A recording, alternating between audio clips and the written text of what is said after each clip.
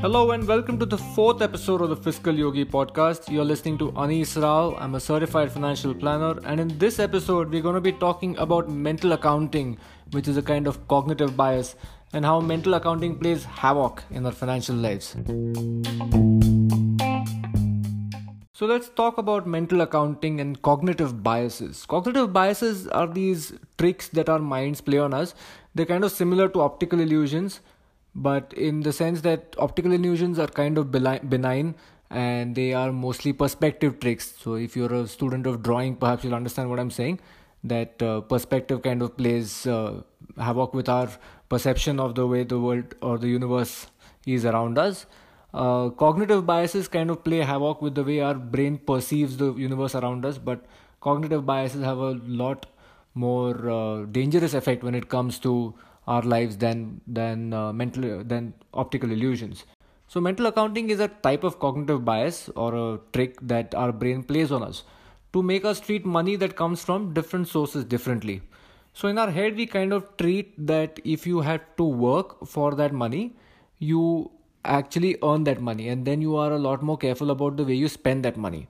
Whereas if you didn't have to work for that money is free money, and then you can spend it however you like. So this kind of shows up in a couple of places. So obviously money that you work for, whether it's your salary or whether it's even chores around the house. If you're somebody who's not making money right now, who's not earning as such, and you get paid for chores around the house by your parents or any other, like if it's freelance income, whatever, there is an association with hard work, with hours spent at the desk doing actual mental work or physical work perhaps, or for some people, and that is then associated with that money. So therefore you tend to spend that money a lot more carefully. On the other hand, you may get some money from, let's say, a tax refund, which is basically your employer kind of miscalculating the taxes on your behalf and then paying more taxes to the government on your behalf, and then you claiming a refund from the tax department. That is basically your money that should have come to you as a part of your salary, but due to a calculation error it was mistakenly paid to the government, and you are only claiming back what is rightfully yours. That isn't exactly free money, but a lot of people tend to think of that as free money and just blow it up. Quite commonly that also happens to gifts. So if you get a lot of gifts, especially cash gifts from relatives, from grandparents and so on, you tend to think of that as free money. But what people forget is that money is fungible, exactly like water. So if you mix water from your tap and water from the store and you put them both in one glass, you can't tell the difference, right? So because water is fungible, so you can't tell two sources of water apart. In the same way, even money is fungible. So money that came in from your salary and money that came in from a gift is actually the same thing. If they are both in your bank account, you can't tell the difference. If you withdraw them from your bank account and you have it in cash, you can't say that this 1,000 rupee note, or I'm sorry, I'm living in the past, but this 2,000 rupee note is from my salary, and this other 2,000 rupee note is from my tax refund or from my gift. So I can choose. So I will spend one note wisely and the other I can be foolish with, and so on. That kind of thing doesn't work. So if you're not convinced that this happens to you, maybe a couple of stories will help you on the way. So story number one is of Jake and Amy. They are a newly married couple, and they were to go on a vacation to Las Vegas.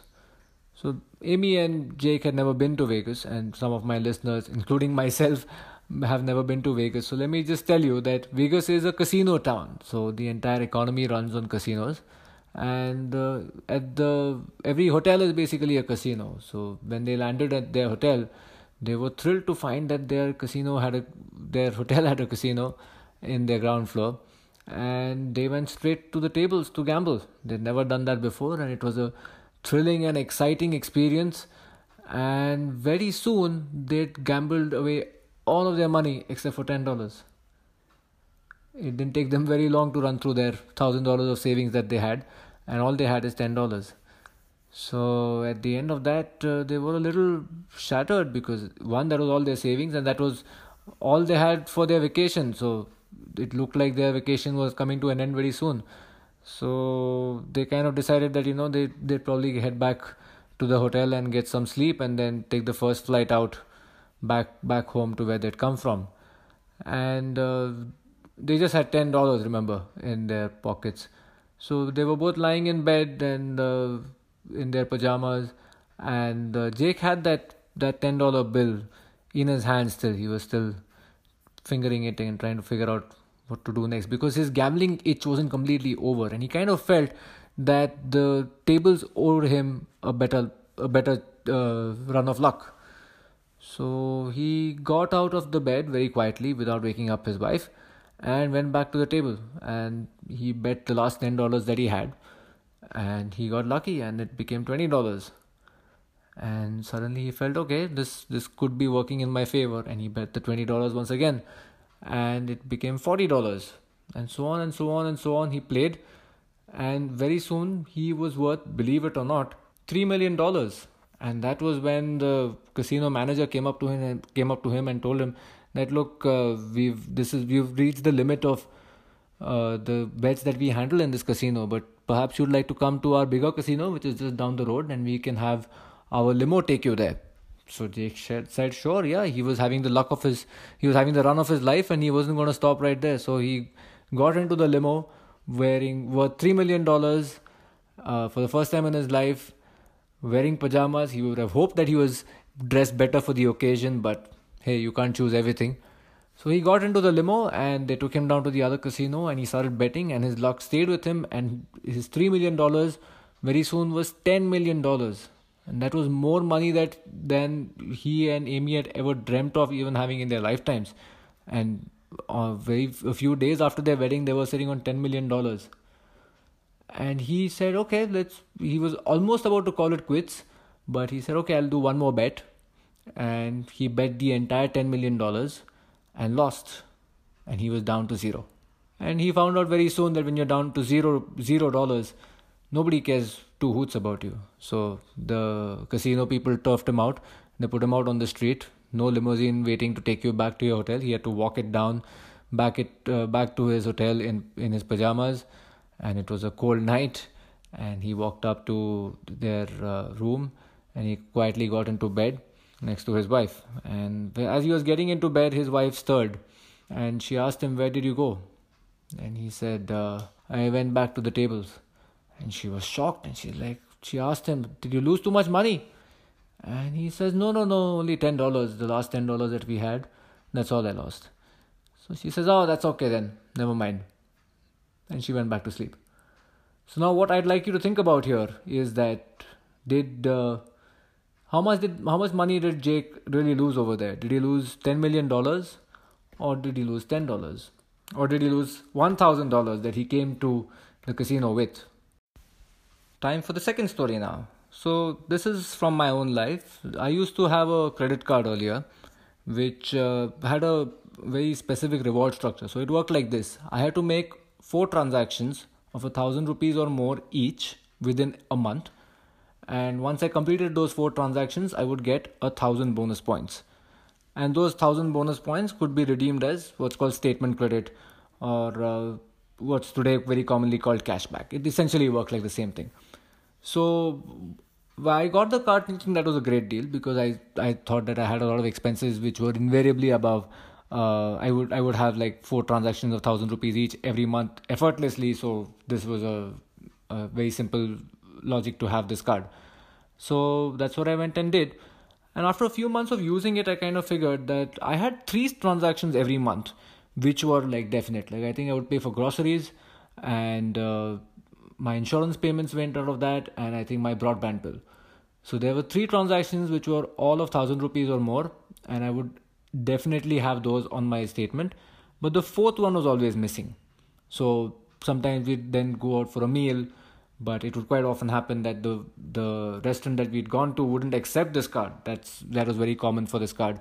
So then I would end up having the meal and then having to pay it out of somebody else's. I mean, either my wife's credit card, or I would use another of my own credit cards for that bill. Sometimes I would just buy some stuff on Amazon, and sometimes I didn't even need the stuff that I was buying, but I would just buy another $1,000 worth of stuff on Amazon.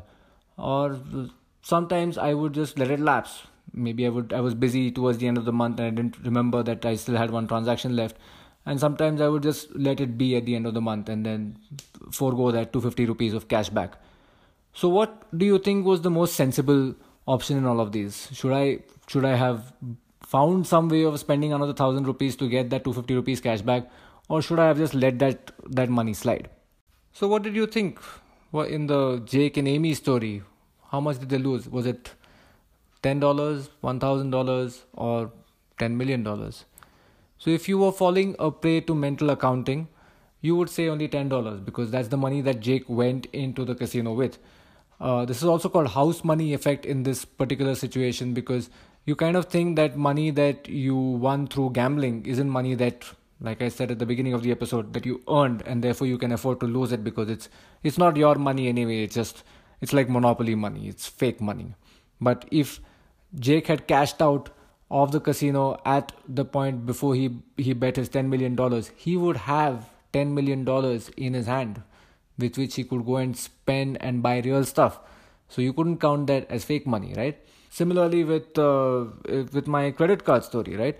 What was happening with me was I was kind of valuing the cashback higher than the money I would have to spend to get that cashback. Imagine that a worst case scenario where I didn't have really anything to spend on, but I was just cooking up transactions worth 1,000 rupees or more, and therefore spending 4,000 rupees to get that 250 rupees cashback. It's kind of stupid, right? It doesn't make sense. But the way the marketers also do this entire thing, they make it like a game. So they'll send me a message every once in a while. Oh, you're just one transaction away from getting 1,000 bonus points. And again, points, right? You have this very childhood game-like thing. Oh, I'm going to win some points today. So that's the way they kind of play with your psychology. And it's good to know these kinds of things, because now you will be a little more aware about the way marketers play with you and do all of these tricks to do with cashbacks and give you free stuff, because they know that they're going to find ways to get you to spend more and therefore bump up their own profits.